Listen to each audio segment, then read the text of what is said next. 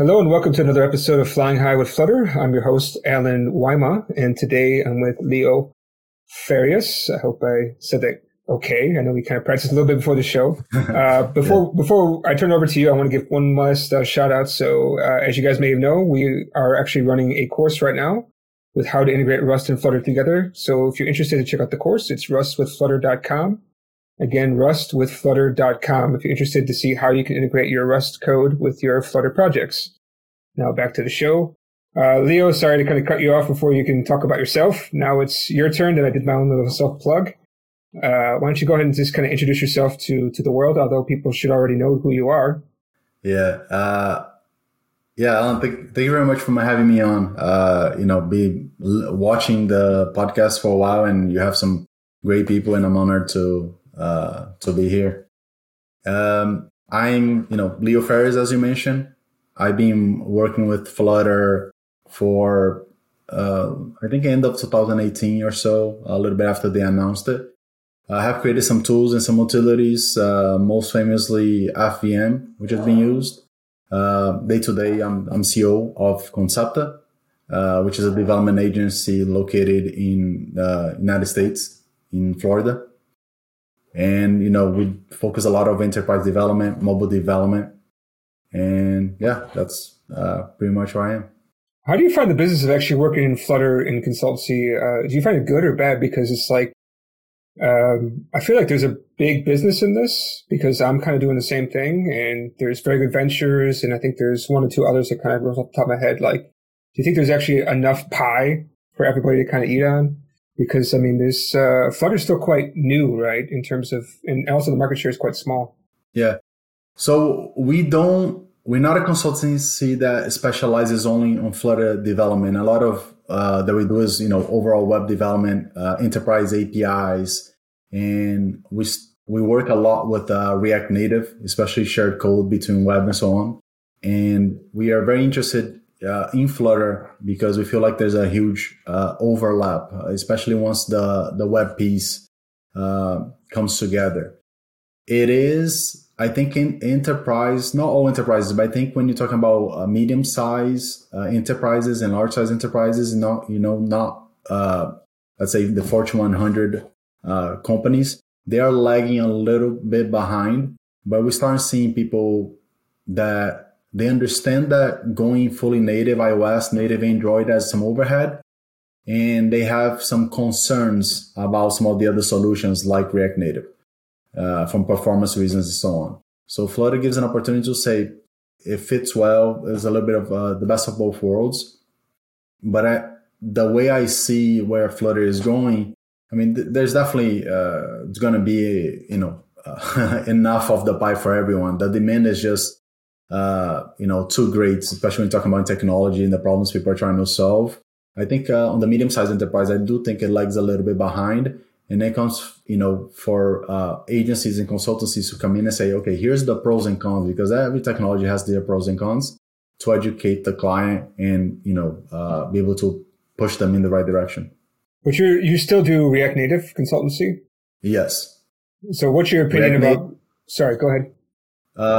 React Native, we do a lot of React Native, especially because, again, it's a lot of the web and web making transition.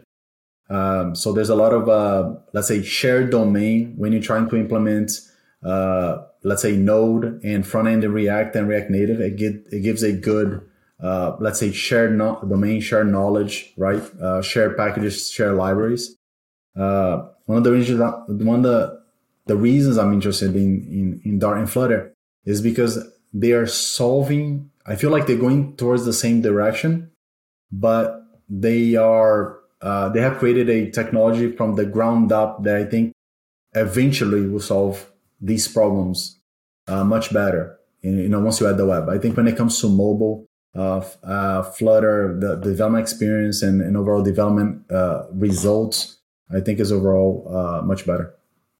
Why do you think that Flutter will make a headway? Because if you think about it, when you're in web, basically React is kind of the framework. I think Vue is kind of also up there too. But if you have a choice between React and Vue, if you think about getting into mobile app development, obviously React Native would be a very close call, like you kind of said.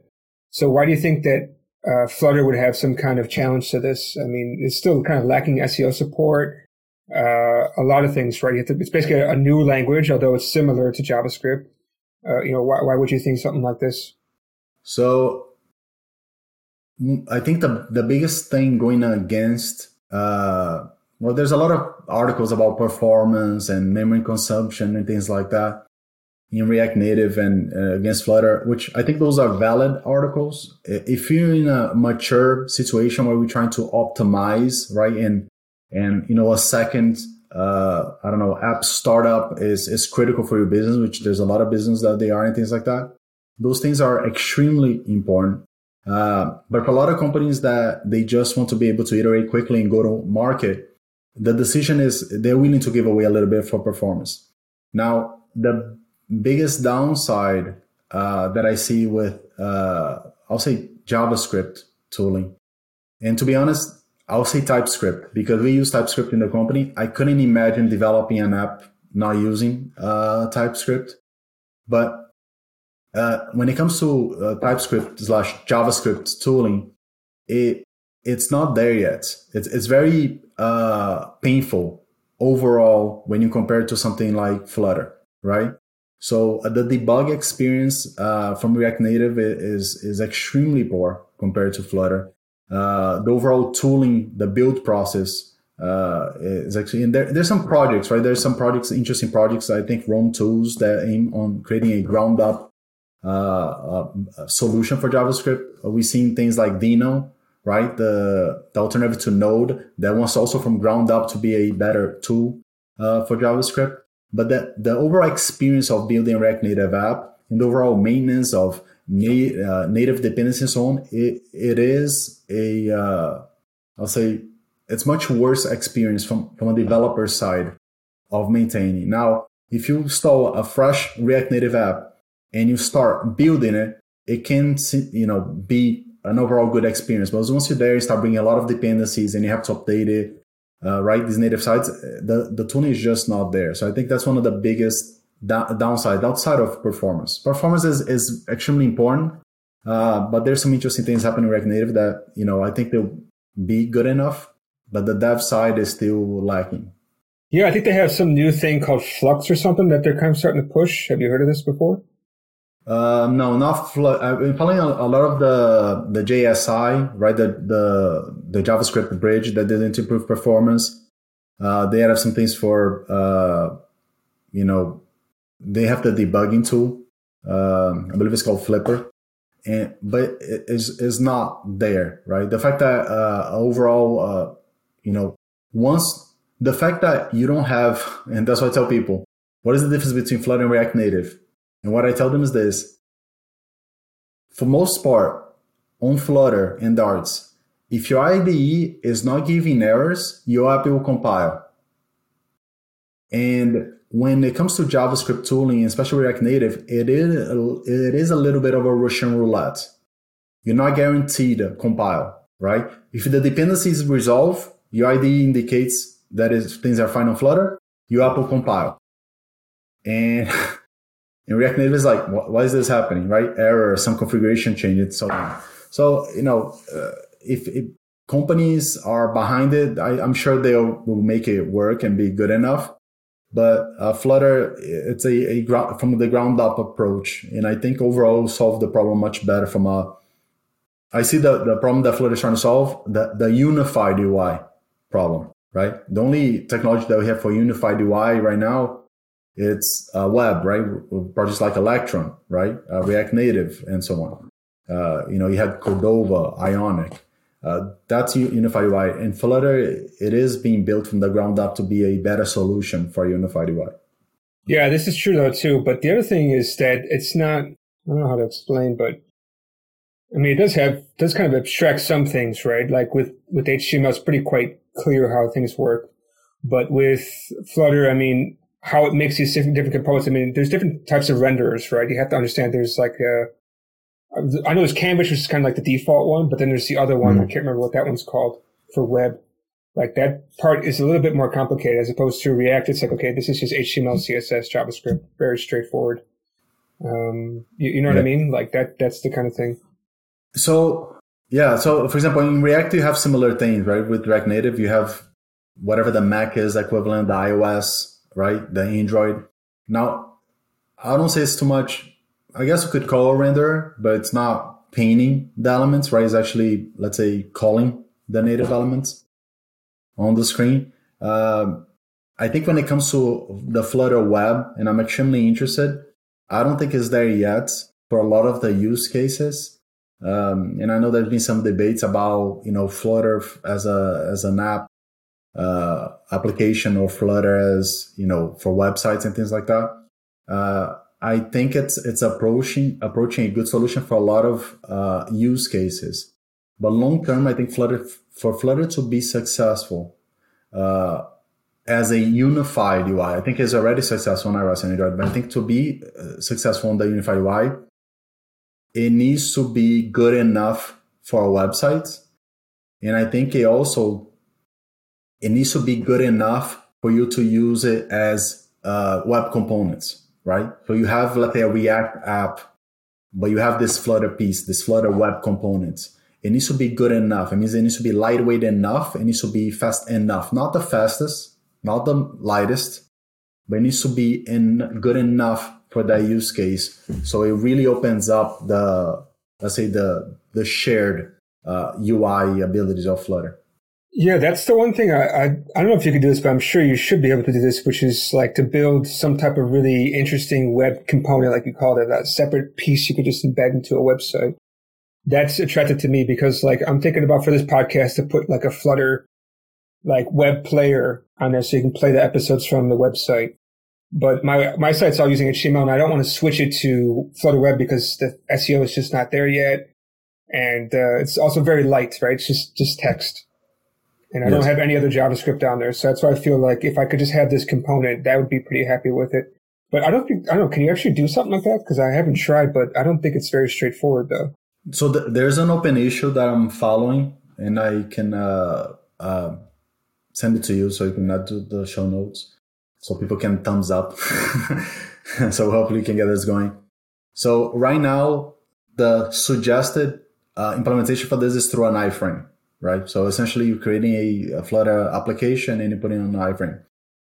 I think there's someone that was able to hack together to have the Flutter application to render not at the root of the DOM and actually render, within a specific element. But it's not an official implementation and there's a little bit of a hack around it. So, it'll be interesting to see. But the iframe is the initial implementation. But with iframe, you can embed anything anywhere. But you're lacking some of that performance and, the shared context and functions and states and stuff like that. Things become a little bit more difficult, right?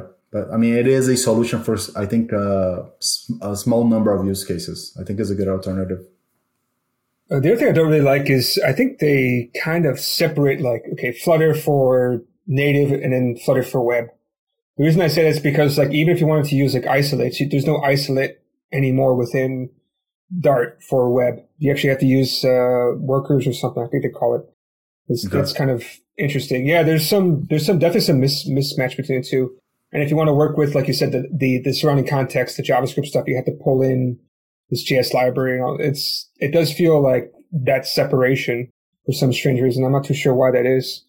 Obviously, okay, I'm sure why it is, but it'd be nice if there's more unified towards if you write Flutter apps and, you could be more just really okay, this is Flutter, this is Dart, rather than saying, okay, this is for web, so I have to do this. Even if you make a plugin, right, you also have to do it a little bit different just for web, which I think is a little bit annoying, but, there's probably reasons for that, I'm guessing, because of the way the web works, which is kind of a little bit sad. And I think I think there's always reasons for it. Based on I'm willing to be corrected on this, but when going through the issues on the Flutter team, and I think they're doing an amazing job, they seem to prefer developers having control and, being very clear what they're doing, right? So not trying to hide too much magic behind. So I'm not following let's say the workers isolates thing. For example, isolates and workers make sense being together if you talk about more of a separate thread. But maybe is the way web works is a different implementation where they want to be clear that, hey, this actually is different enough where you should think about it differently. And I do appreciate that, right? Sometimes it can be from a developer side, kind of go through the documentation, but I think they have great documentation. But I think it's a safe side to go, especially when there's I think we're just seeing just the beginning of Flutter when it comes to some of these use cases. Yeah, definitely. So I want to actually talk a little bit more about like why you started getting into Flutter. Like when you started getting into Flutter, I think React Native is already out there, right? You're already probably using that for your clients. Would you actually have this web consulting company? Like what kind of happened that you decided to start looking at Flutter? So we started using Flutter. There's a company I found that is still going very well called FinHero. And that was an initial spin-off from the agency Concepta. And, we raised some money and we were in a hiring spree. And I was a CTO, co-founder CTO of the company. And I think when it came to version 2.0 of the app, we started thinking about, we need to go on the hybrid side. We're going to go, and start actually building it in React Native, the initial app, right? And that was probably, I think around somewhere 2018 or so. And there are some benefits at the time. I think I think React Native has evolved a lot since then. So for people that love React Native, all technologies have evolved. But because we are a lot of our users were, in let's say developing countries, and we have a big presence in Latin America, in India, in South Africa, right? And it means that we had a lot of Android devices, and I'll say low performance Android devices a lot of the time. And this was something that was difficult with React Native, right? And especially we're talking about app with lists, lists is always a thing that you have to, I think if you're a Flutter developer, you kind of take it for granted. Like, oh, here's a list and it works. And that's not the case. So you have to, it's extremely painful. It was extremely painful to build some of these things in React Native and have perform well. And so we're making, evolving there and, kind of validating, if you will. We're not really, we're building, but still validating. And Flutter, we're following Flutter, but everything looks good from a sales pitch, right? So everything like, oh, it does this, and that. I'm like, oh, okay, sure you do. And we decided we're having some specific pain points. And we're like, let's go ahead and create a POC for Flutter, what a Flutter app would look like. So for FinHero, we started building the app using Flutter and, getting the tools and so on, everything set up. One of the big pain points right in the beginning that we saw is that we had this, I'll say technology in our app called AppBridge, right? Which essentially is, we did these white label apps and customers could deploy almost like these web applications within their native applications, right? So if there's a functionality that app doesn't offer, they could deploy essentially a React app or something like that with it. And all the API calls used to happen on the native side. So any HTTP request happening on the React Native app, on the React app extension, if you will, would call the native HTTP access to all these APIs, right? And when we start implementing Flutter, we're saying, okay, here's the downside. We don't have web views. So when we first started validating Flutter, they didn't even have web views. And we're like, whoa, I'm sure they're going to get there. So let's continue to work a little bit in parallel with that. And I'll make a long story short. Eventually, when we finally got the initial, let's say, screen layout done, at least one screen, one layout done, It was like an introduction screen that we had in mind and looked extremely good on iOS. We're like, okay, here's the ultimate test. Now make it work on Android. So we just got the crappiest Android device we had, right? Small screen and everything. We built it for the device and it just looked perfect. And, we never seen something like this because everywhere you can say it, but I think only web you'll be able to have this type of result. React Native has not been able to do it. All these other solutions, you'll not be able to do it, right? The Xamarin's of the world and so on. To look how it was meant on a completely separate device they never run before, that has never happened before. So we're like, okay, this is definitely the right technology because it's creating no overhead for other platforms, essentially, and it performed extremely well. And then we rotated the device on landscape, which we didn't even design for it, and it responded how it was meant to be. And we're like, whoa, it actually looks pretty good. So this overall experience was, they're doing something different. They're not there yet, especially because at the time they didn't even have web views. But we could see that the foundation of what was being set up was going to be great for our use case. Yeah, that's a fantastic intro, because I think you and I are kind of similar thinking. It's like, okay, what cross-platform Flutter? Yeah, okay, sounds good, but must be some kind of downside. There's always something. We've probably all played with Ionic. We've played with React Native. We know what that means. Yeah. And then when you start getting surprises like this, it's like, okay, this is interesting. This is kind of working. This is nice. It's interesting you talk about the list, because I hear that a lot when people talk about like comparing native Android development with Flutter. Is like, okay, when you make a list, you have to like reuse these components and pump things up, or I forgot what the terminology is for like lists in Android, but I remember it's quite complicated. There's a lot of things you have to do to make it flow really nice. But like you said, with Flutter, it's just like you just do it and it just works. Yeah, it's free. And I remember that even nowadays, I think there's some critiques about React Native list. And again, I think it got to a point that probably is good enough for a lot of these use cases. But when we start implementing, it's almost like you're changing the requirements of the application because you want a list to perform, right? You don't want to have a lot of dynamic elements and so on. And you can get there, but you have to put a lot of work, right? When Flutter, you're just saying, okay, I'm going to create this row, this item, and I'm just going to throw in the list, and it does a good job rendering.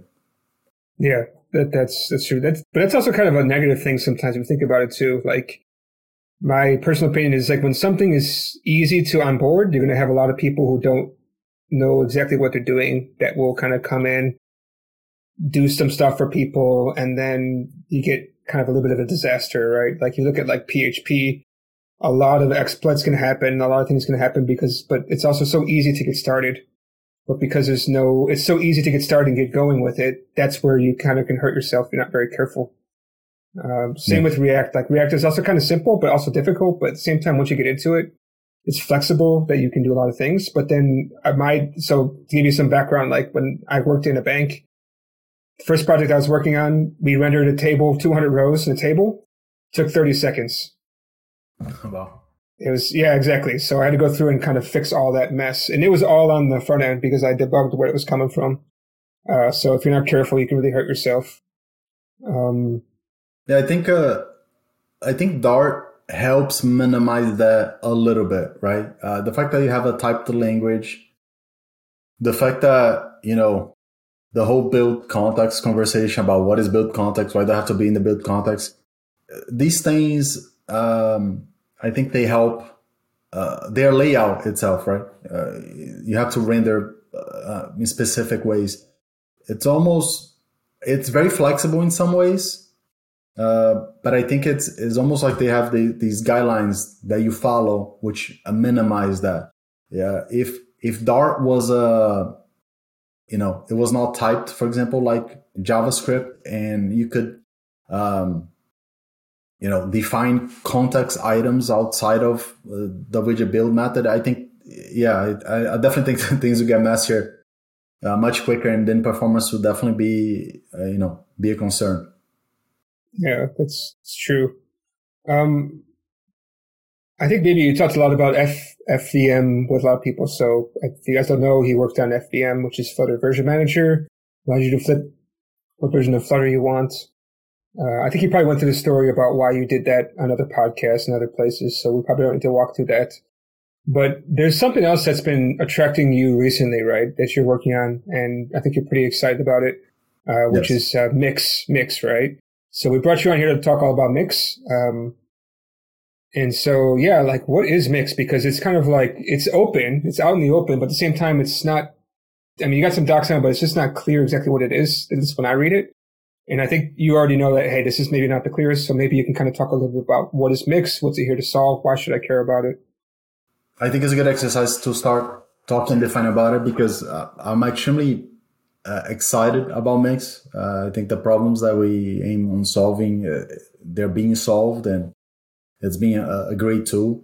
But it is a lot of exploration, and I'm actually started implementing better docs with examples and things like that. So I think between now and January, we're going to be able to tell the story a lot better, right?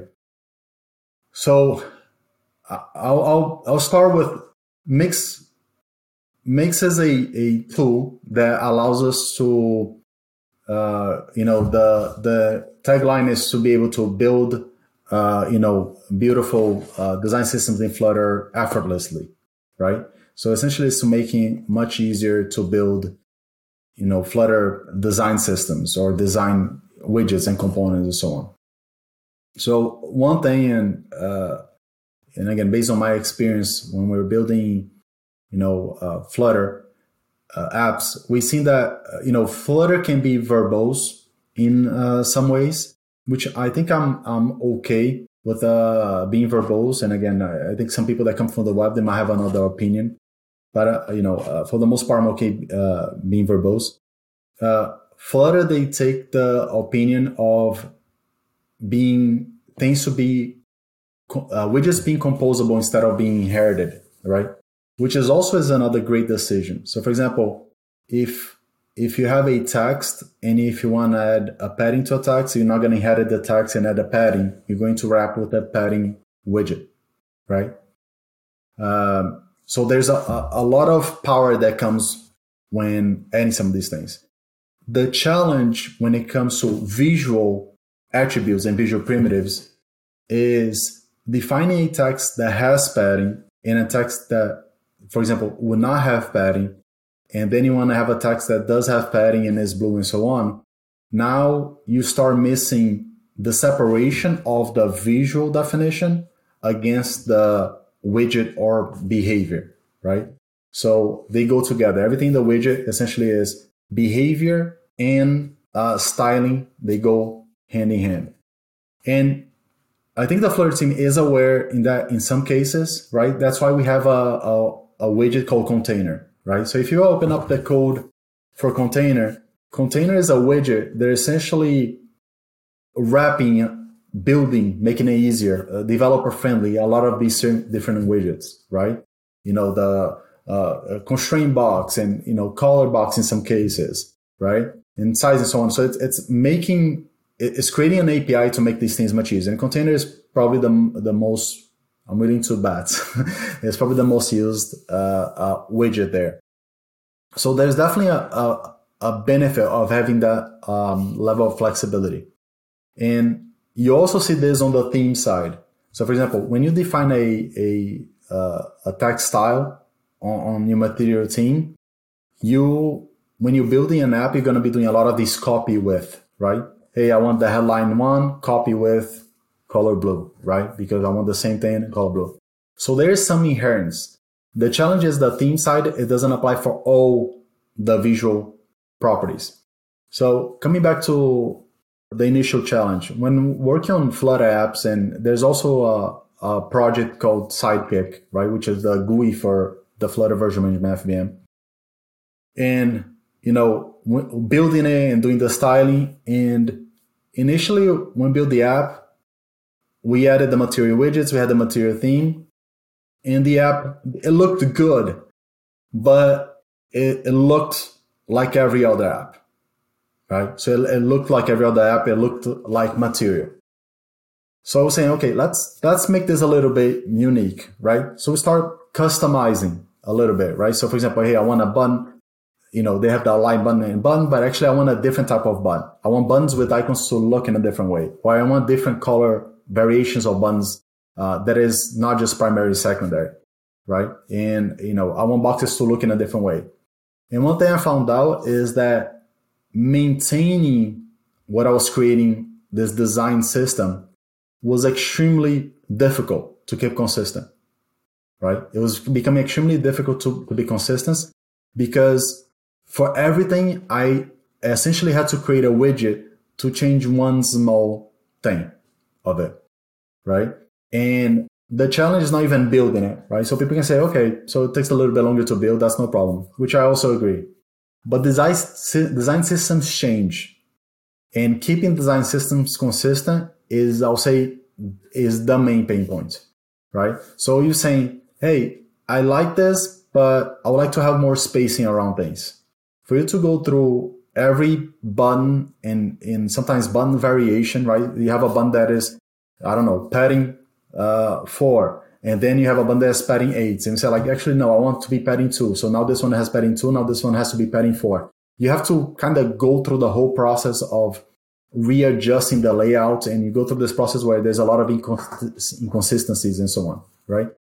And if you go to other places, even material itself, you see that the use of design systems is very common, right?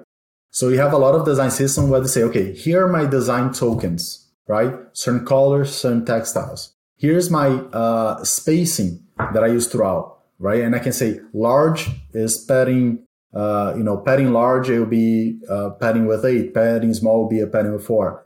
And you start to essentially have a place to configure these things, right? And another thing is, if you have a button and you want to change one small thing, you should be able to easily do that without creating a lot of overhead or creating a new component or new widget just to do that. So one of the ways to think of Mix, and I don't know if this is the best analogy when it comes to where Flutter is right now, but Mix, it's a lot like CSS is for HTML. So before in HTML, you used to define all these properties on these elements, right? And then you had CSS, which you create these style sheets, and the style sheets, they actually, you could inherit from each other, right? And you could put them in classes and reuse these classes throughout the process. And there's, of course, this made things much easier to organize, to extend, to build. And that's what Mix aims on doing, is essentially separating the visual description and the visual, let's say, creating these visual primitives where it's, here's the styling, you can play, you can inherit, you can do things like that, and then you can use within your widget. Yeah, I was looking at the README on pub.dev. So this is the same one, right? If you pub.dev/packages mix, this is the same one, I'm guessing, right? Yes. Yeah, it looks pretty interesting. Like, I really like this idea of the, what is this one called? I just lost it. The mix chooser, mix.chooser. I like this one. We have a condition, a true and a false. I think that's super useful because you could be doing some very interesting things where things are true and false. And the only way to make it nice is you have to make a separate widget to do this. But yeah, this is pretty cool. If I can show I have a little demo if you want to go through it, and then we can discuss, unless you have something else. No. Please go ahead. And when you're talking about it, definitely talk as much as you can because people may not be watching the video. Okay. So for people thinking about Mix and what is Mix, I'll give a simple example here. All right. So I'm showing an example of a basic example of Mix. And it's pretty much showing a purple box. Okay. So here I defined a mix. And I'm actually saying, hey, the height is 100, the width is 100, is rounded, right? And I say rounded 10, which how much is rounded. I give it an elevation, and I can say the background color is purple. I want the line center, and the text color I want to be white. Okay. So then I have a box which I call the text mix. The text mix is the equivalent of the text widget. Now, first thing that you see is I can define a specific mix to text, but the text mix is actually inheriting the text properties from this. So the text color and the background color and the alignment is all being inherited. So within 6 or 7 lines of code, I described, and also in plain English. People can build their own, and I wonder if eventually if it's popular enough, people can build their own, let's say, definitions. But it's in plain English. You're describing what something is to look like and allows to inherit it. So I have a box. I describe the box and I add it there, and I say, hey, I want the text to look a specific case. Okay, so it's very plain and simple. Another benefit of mix is mix can be defined outside of the context. Now, the Flutter team suggests when you're using using gap methods essentially or something like this, just so hot reload works. But you can define mixes anywhere. So for example, you can have mixes that are defined globally, and now when they get rendered, when they get executed within the box, when it's time to be built within the context, any context information that needs to be brought in will be brought in. Okay, so another benefit of mix is mix can be defined anywhere and be shared anywhere, right? So essentially is description that is being used. Another benefit of mix, and let me know if you have any questions also. So wait, because you're saying that, I'm just trying to understand what you talk about the build context. So somehow it's able to pull in the build context, although you define it outside of the build method, right? Yes, because essentially what I'm doing is when mix defines these things, is creating these attributes. And at some point, these attributes will be converted into the properties that they represent. And at that time, they will get built context information. I think a better example here will be something for the design token piece. Okay. So if I go here, and here in this example, I'll put mix here.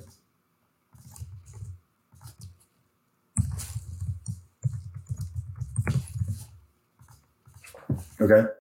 So the concept of design tokens, right? So of course, if I want to define a color, I can always do a const, and I can say main color, and I can say, I want this to be colors blue, right? Color blue. So this is a concept, I can reuse this. However, as we know, things have to be within the build context. So if you think of a const as a design token, Mix allows us to have what I'll call context design tokens. So for example, here we build, Mix already has some tokens which represent the color scheme in some of the text styles, right? So for example, if I say background color is, and here for people listening, I'm saying background color is spawn surface, right?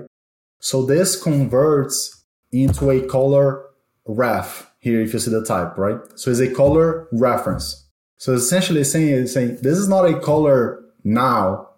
This is a reference of a color at build time, right? But I'm defining separately. And it allows me to pull in all, I think one of the initial conversations that we had is saying, why do I need mix when I can use material?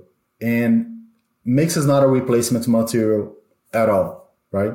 Mix is meant to be used with material. So in this example, I have background color surface, line, and for example, the text color I have on surface, okay? And because the theme changes on surface, if I go to dark mode, you can see that the context design tokens also will change based on the context. Does that make sense? Yeah, it's making sense. So this $ surface, this is something that looks like it's defined from within Mix itself, or is this something somewhere else? Yeah, okay. So, but how does this, can we make our own color refs ourselves? Absolutely. So if you go here, what is and very simply, and I think it's extremely extensible, but this token is just saying a color ref is primary. I'm defining here very simply, if you will. Okay. And then on the mix theme, I'll go here.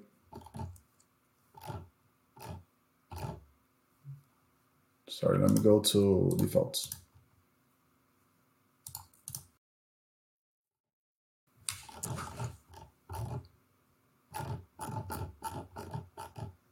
There you go. So here are the, let's say, default tokens, and you can override them and you can create more. But essentially what I'm doing here, and I'm showing the mix theme. Okay. What the mix theme shows is I'm defining the color ref, which I define here. So here is also color ref, and I'm saying how the color ref should be built. So I say, here's a token. I go ahead and reuse the same tokens defined. And within the theme, I say, this token should be converted into this. Now, what makes this interesting is because the reference to color is a color itself. That means that wherever I use colors, I can pass a color reference, right? But essentially, this is how you define it. So you could easily go here and say, any specific context value, and you can just say, we're going to pass the build context and what value you want to return. And same thing for here, for the body, text, and the textiles. We have the textile references, right? So you can see here that it's very easy for you to start building your own context-aware design tokens, if you will. So where's the flipping of the definition of the color ref? That's happening in your theme somewhere else. Sorry, when I was looking at this, I think the video went out on your screen, so I may have missed some detail. So I understand that it's pulling from the build context, but it seems like the color ref doesn't get decoded until it's into the widget tree where it has a build context, right? But the color ref, I'm just trying to see, where would you flip that? Where is it actually getting flipped for between the two different, dark mode and light mode? No, so this is the theme data itself, right? So when I go to dark mode, it's actually switching the context data. So it's the same thing with the theme, right? So when I'm in dark mode and I get primary, it's going to get the dark version of the theme, right? The color scheme of the dark version of the theme. So this color scheme here that I'm calling is essentially the theme of context dot color scheme, right? It's just an extension. So when the context changes, it's just getting out the dark theme itself. So that's why it's doing that switch. I'm not doing anything. All I'm doing is saying I'm just referencing the color from the material theme itself, right? And this is, pretty much the result. So very simply, I can go ahead and I can define outside of it and use it within. Now, one thing also that I mentioned that is important is talk about okay, what is it doing behind the scenes? What is a box and what is the magic? So a box essentially is just a container, right? So if I go to the code base of the box here, the box, we have things like the mix, the context notify and so on. But if you go into the box, all I'm doing is this. If it's animated, it's an animated container. If it's a container, it's a container. So when I mentioned that we're not trying to reinvent the wheel in certain ways and leverage everything that Flutter offers, is box is a helper that you're going to be interacting with, right? It's like text, right? The text mix is essentially the same as it's just wrapping a text widget and passing the text properties within, right? So that keeps the footprint very small throughout. Yeah, okay. I see it now. So you're leveraging the current material widgets in order to extend and give it this kind of way to extend even more. Okay. It's interesting. And I'll give an example here of the pressable. So there's another component, I'll say another primitive called pressable. Okay. And pressable is, the equivalent of a button or of anything that you want to show gestures on it, right? So if I go here, I have a mix defined for pressable, and I go ahead and define it, right? It's rounded. And I'll just hide this for now. But I have it rounded. I give it a padding and elevation. I say the background color is primary. The text color is going to be on primary, right? And I want it to be bold text, right? So we have some utility functions, right? But this is also can be representing to font, weight, right? Font weight bold, right? However, you have the ability to create some utility functions to do things like that. And I have this button, I have elevation, everything looks good. And I want to, when I hover, I want to change the text color and the background color, right? So I can go ahead here, and you can see that now when I'm hovering, things are changing. And also keep in mind that this can be defined outside of the build context, right? So essentially is I defined the properties that I want to be on hover, right? And I want the properties that I want to be on press. So if I go here on scale, I press the button, you can see here that I'm changing, when I press, I'm changing my elevation, okay? And I'm changing my scale. And the good thing is if I want to animate it, and I determine my starting point animation, I just add animated property to mix. And now everything animates in between the elevation, the colors, the animating between. Everything works seamlessly within that context itself. How about, is there extra properties for your animated so you can do more fine-toned animations, like how long the animation takes? So yeah, here on the animated, you can pass duration, which to keep things simple, I pass in milliseconds, right? So you can see here effect, and I can also pass a curve.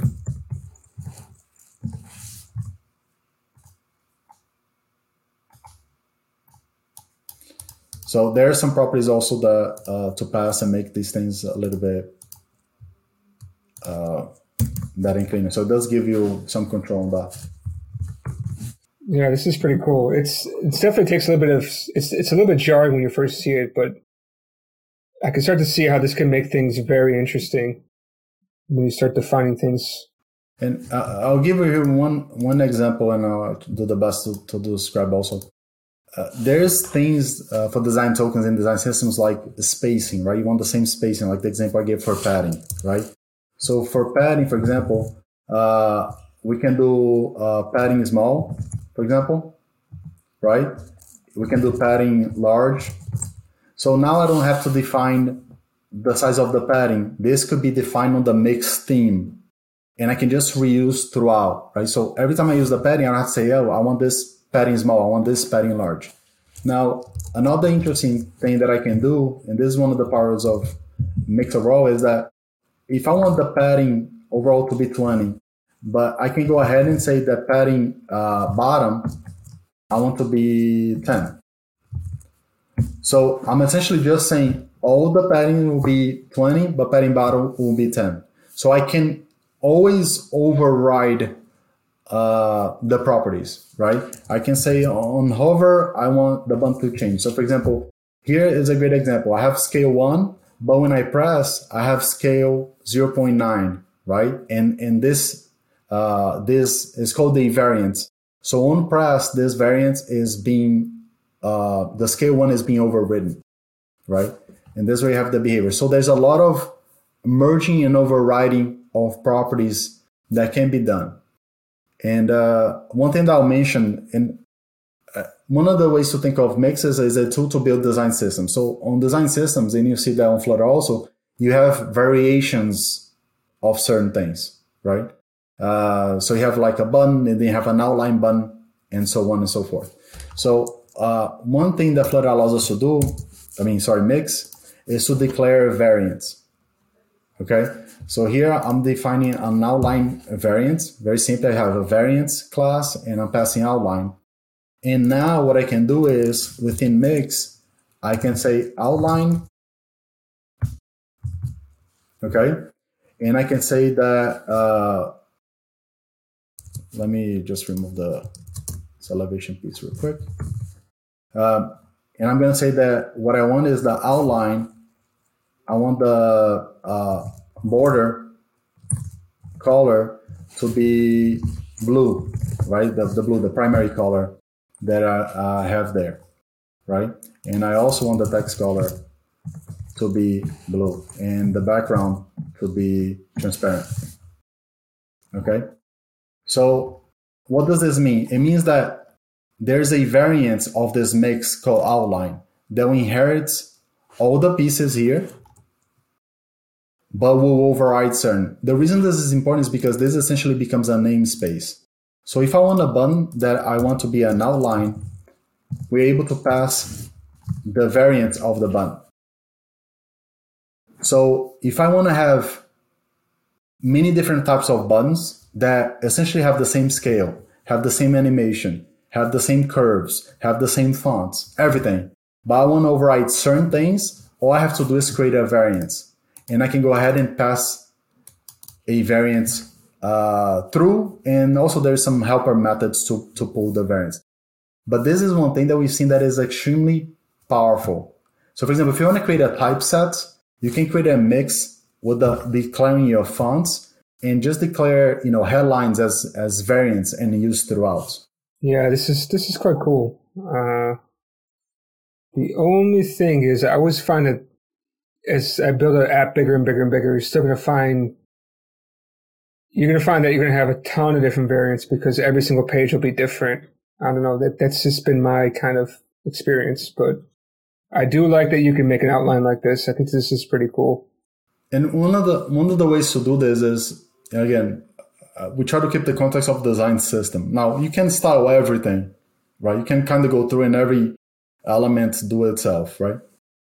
But when you normally go through a design system, you're going to declare your typesets. You're going to declare, let's say, your colors. You're going to define, all these are design tokens, right? You're going to go define your spacing. And then you go into an element like button, and you're going to say, okay, here's the color of my button. Here's the token of the text. Here's the token of the spacing, right? And now you're saying, I want variations of this button, right? So essentially, this minimizes a lot of the behavior. And one of the things that I'm playing with idea is have some of what I call like these headless components, if you will, right? So these foundations that already accept some of these things, right? So for example, here, I'll give an example. We have some elements that were created with Mix, okay? And I'll go here. I would like to show just how powerful Mix can be. So here's a problem that I, for example, had, right? So I created an active variant. Okay, I have an active variant for the checkbox, okay? So I have the box, and I'm pretty much saying, okay, it's rounded, here's the color, here's the border gray, the width, okay.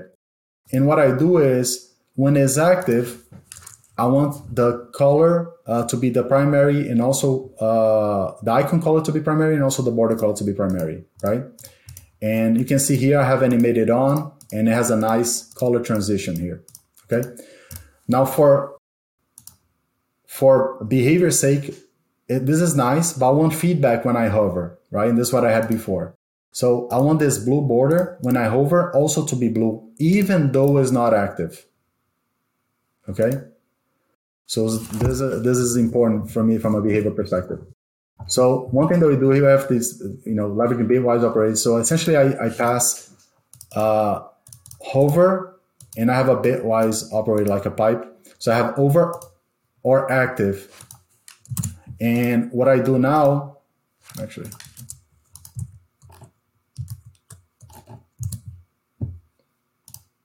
and what we can see here that now I have this nice polished experience, right? I'm saying that, hey, I want this to apply for 2 variants, right?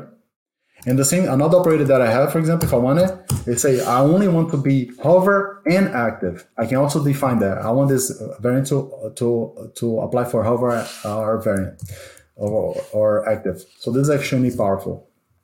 So this is, we're creating these small elements.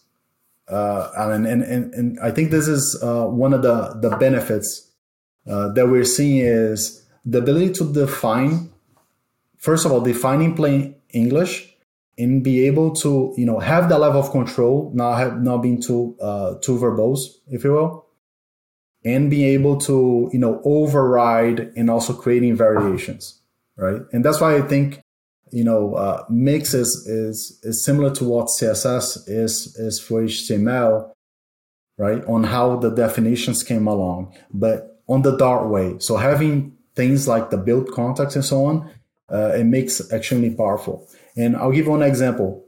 The hover behavior and the Dart behavior, these are variants. So when I define a variance also, here, it actually allows me to pass a check function. So for example, if I want this color to activate this, to always be active,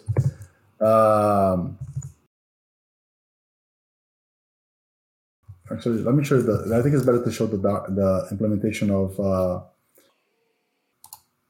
hover, for example. So here's the whole variant implementation of hover, okay? So on hover, I'm defining a variant, and I pass the value here as a namespace. So essentially just hover as text. And I have a check function, right? So the check function is context, and I check the pressable notifier, and I flip this. I check if this is true or not.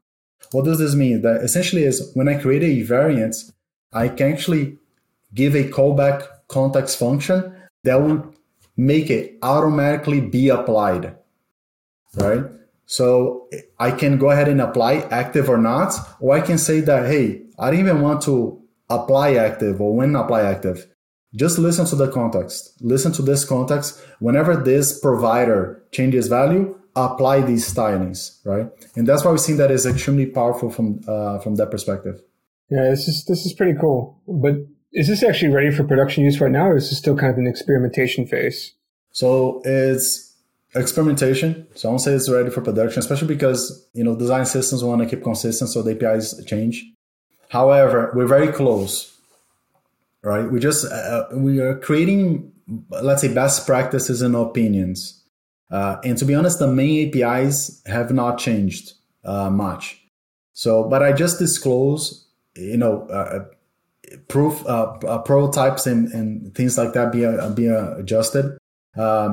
Everything is, we plan on being very easy and implemented with Flutter. So for example, things like the box doesn't change because at the end there's a container, and anyone can create any type of utilities or attributes, right?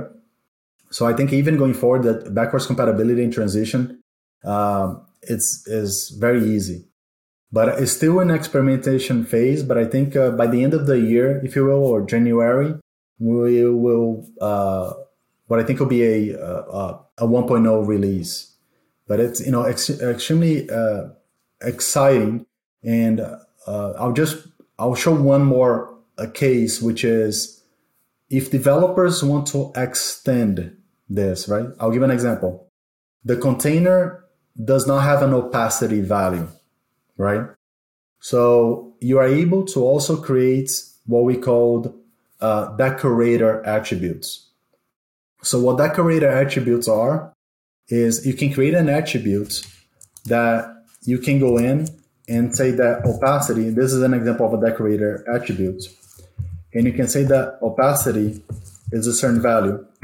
And what this does is it doesn't modify the box. It uses the composable nature of Flutter. And essentially, you can define that when you call opacity, it means that you're going to create an opacity widget. So if I go into the implementation of this, okay,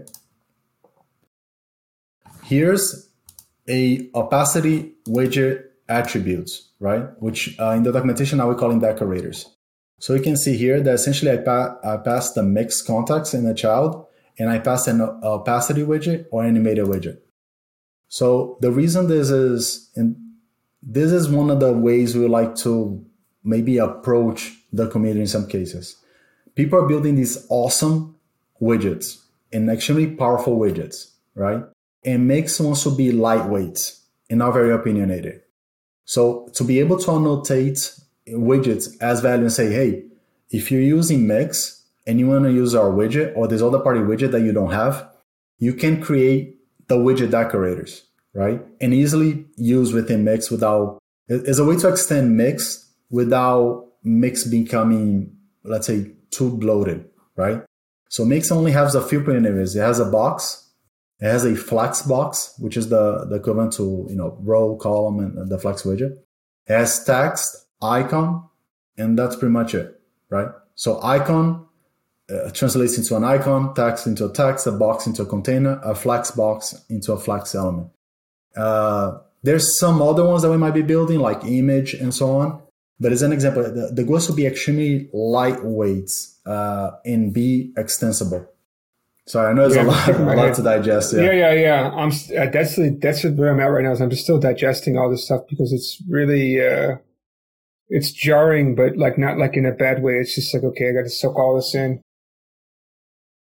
I'm just thinking about some cases, right? One thing I just noticed is that you have animated, right? Mm-hmm. So let's say you want to have animated hover, but not animated press. Is that actually possible? Yes. One of the current things that we have with you say you want to animate it hover but not press. Yeah, because what I see is you often, I was looking at your animated, inside the container, right, or the box you have is animated and you have a different type of widget coming out. Opacity also is, if it's animated and you have an animated opacity, which makes sense. But let's say there's some things you want animated, some things you don't for whatever reason.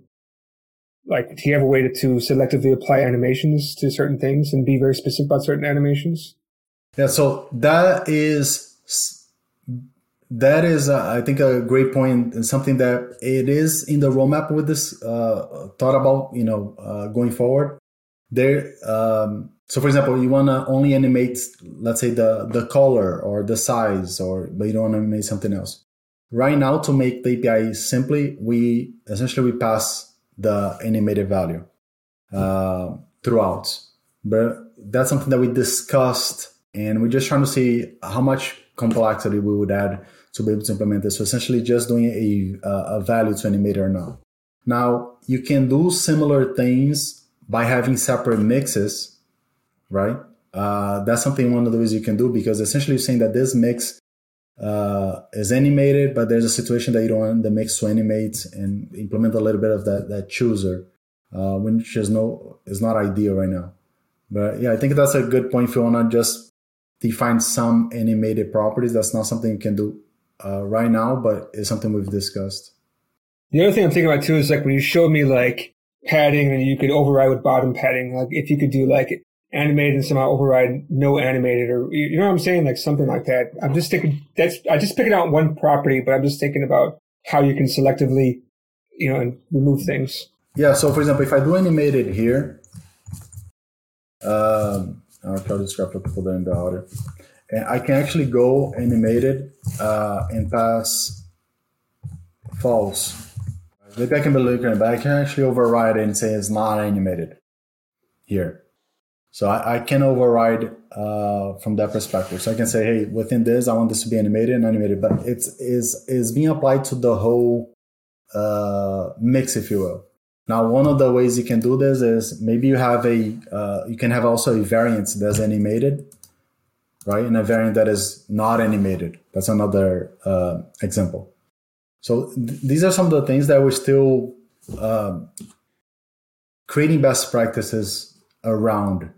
And however, when we went in to create design systems now, and this is our experience, it's such a pleasant way of building components, and building, again, not building these functional widgets, but building visual primitives, right? So when you're building visual primitives, right, I want to go through and say, what would a Flutter app look for me right now? It wouldn't look like mix everywhere. What I'll do is I'll have certain visual primitives that are built using mix and then being used throughout the app, right? With Cupertino widgets, material widgets, and so on, right? So you have just these primitives that we're going to be using to build that functionality. Okay, yeah, I see. So this is just a tool to kind of augment the visual aspects, not like totally replace everything with mix. Yeah, I mean, I don't think you build tools for specific use cases, right? And mix is being optimized to build visual primitives, right? So that's what we want to do is build, again, design systems, right? It allows, already provides some visual primitives and so on, but it's to build mostly design systems. So I'll say, if you're familiar with atomic design, right? Or the components where you have, atoms, molecules, and so on. We want those initial primitives to be like the atoms side to be, and maybe some molecules, but not essentially have all these, every property you have in the scaffold, or you have a list view, you start throwing mix in. You can, but that's not what is meant to do. It's meant to define the design language of the app and be shared throughout the application. Yeah, I can see this as a interesting way to do like the theming and all that. It's like an augmentation to that, I would say, or another way to do it. We can start defining certain things. Okay, I mean, I think I would have to play with this some more to get real good idea about how and when I'd want to use something like this. But I do like the ideas. I think it's pretty cool.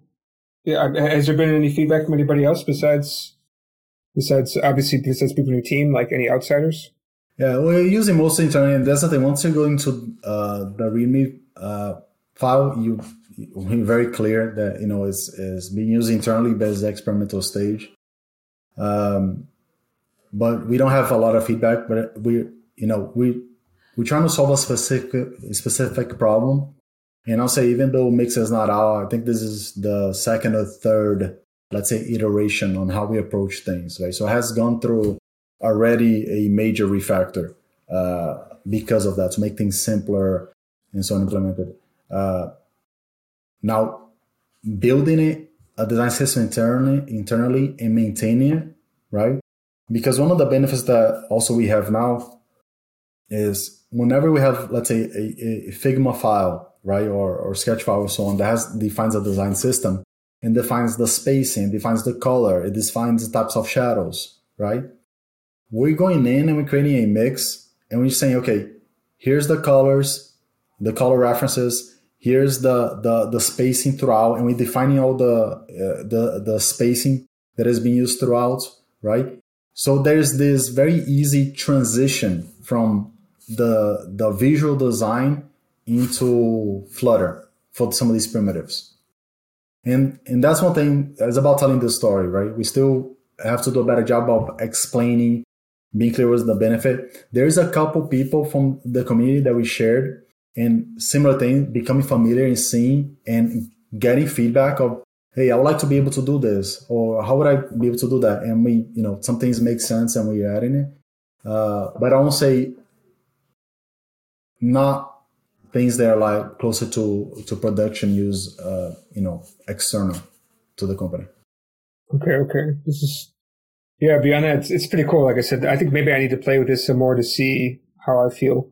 Is there a pretty late version already up on pub.dev, or would you have to get something from GitHub directly if you want to start playing with this by yourself?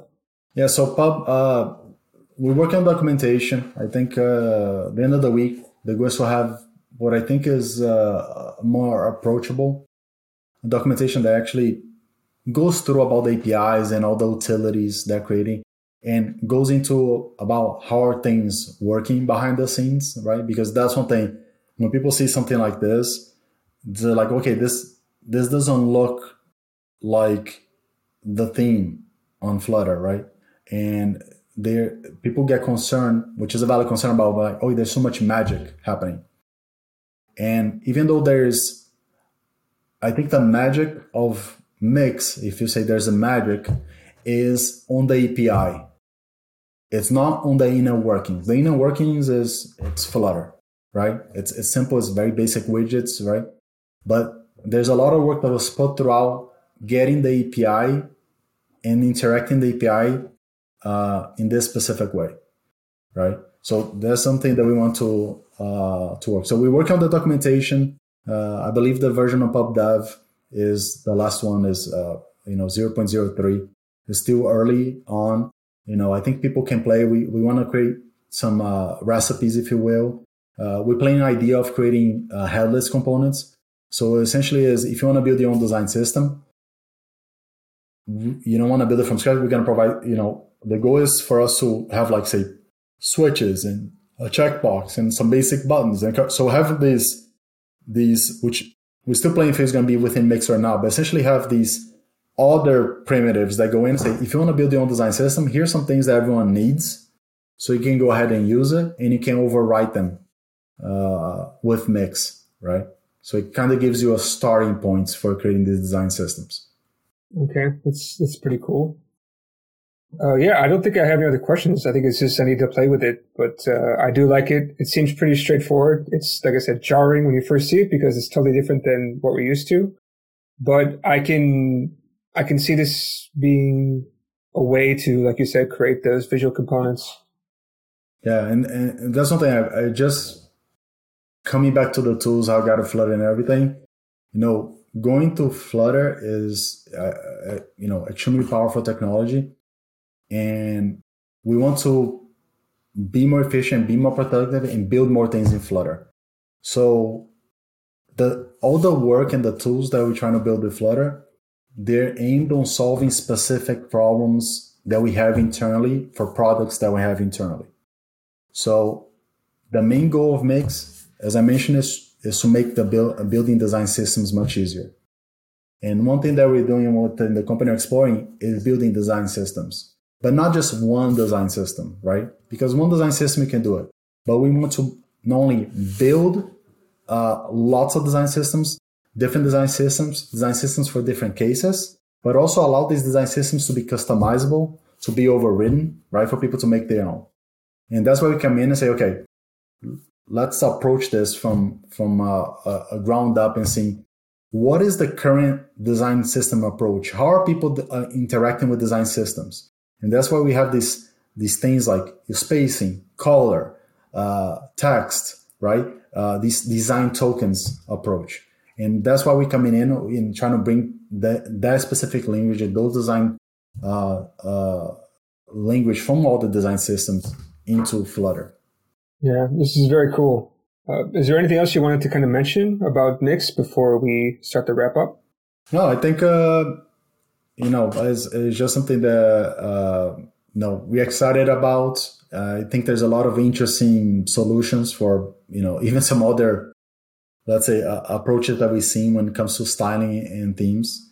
And I'll say that it is a problem that we're passionate about solving, and that's why we working on Mix, right? So I think time will tell. I think within a month or so, we might have something that is more stable and do a better job explaining and giving a starting point because it's a little bit different. And one of the feedbacks that I have for people that I've shown, not used, is it opens up Flutter for communities like we started talking about, the web community, right? So Flutter is similar to TypeScript and JavaScript and so on. But when it comes to styling, interacting, and some of these things, it is very different, right?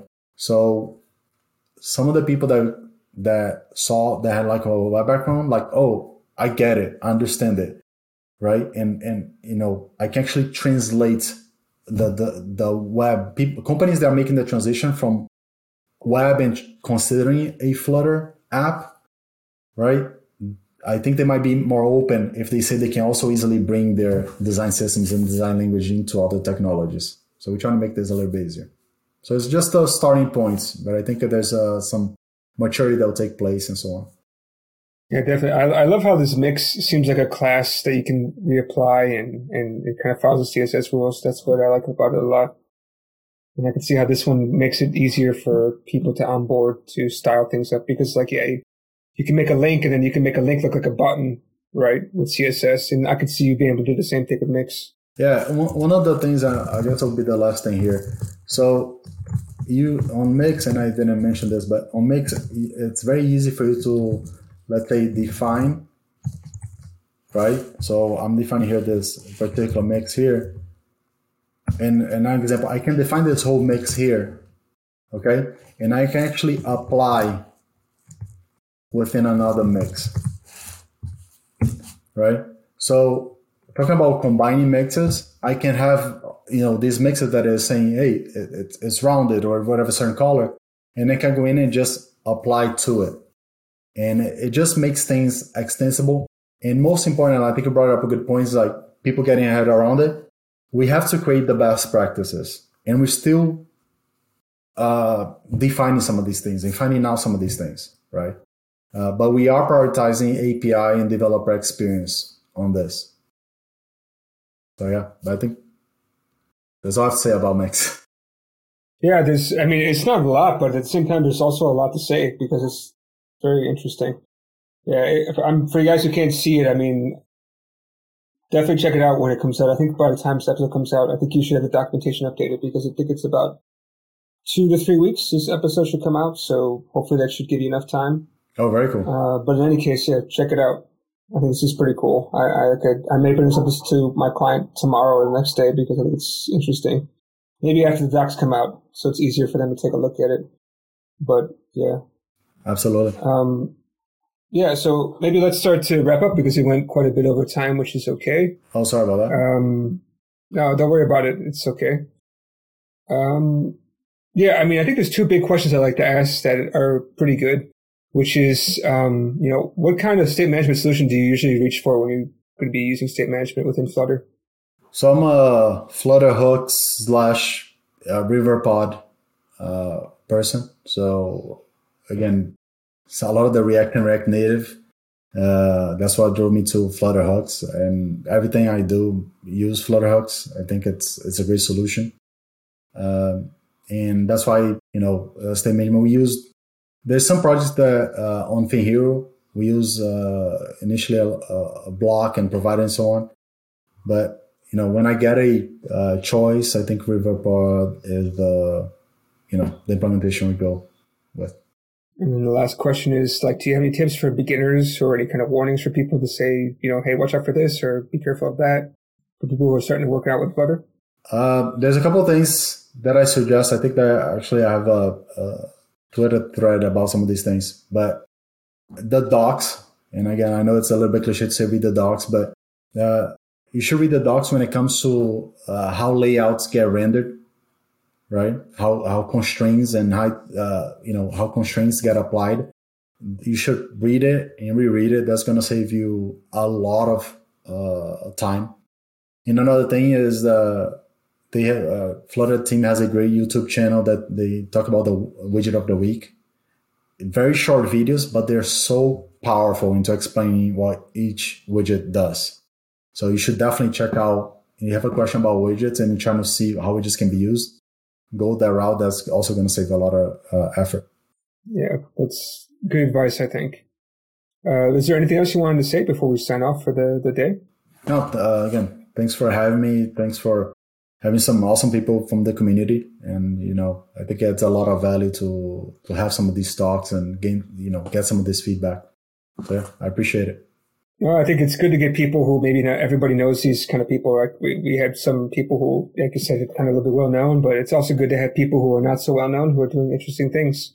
Yeah. Because those are people that really do some pretty inspiring stuff, right? Like, not everybody probably knows who you are, right? So, but you're working on some really cool stuff with Mix. So I'm excited to see this to come out. And I'm curious if this would actually have an effect on Flutter itself. Maybe they're going to start including this within Flutter, or maybe make some changes because of it. Who knows? Yeah, that might be a more long term, but it's definitely interesting on the more use cases that Flutter will get applied to, right? I think these tools become more important. Yeah, definitely. Well, thanks for coming on. We may have you back on after a couple months to kind of talk about, what have your lessons learned from this? Could be never try this again, or it could be this has been really inspiring and we got something really out of this, or who knows? Like you said, nobody really knows, so you throw it out there and see how it goes. Yeah, I appreciate it. Thank you. All right. Thank you.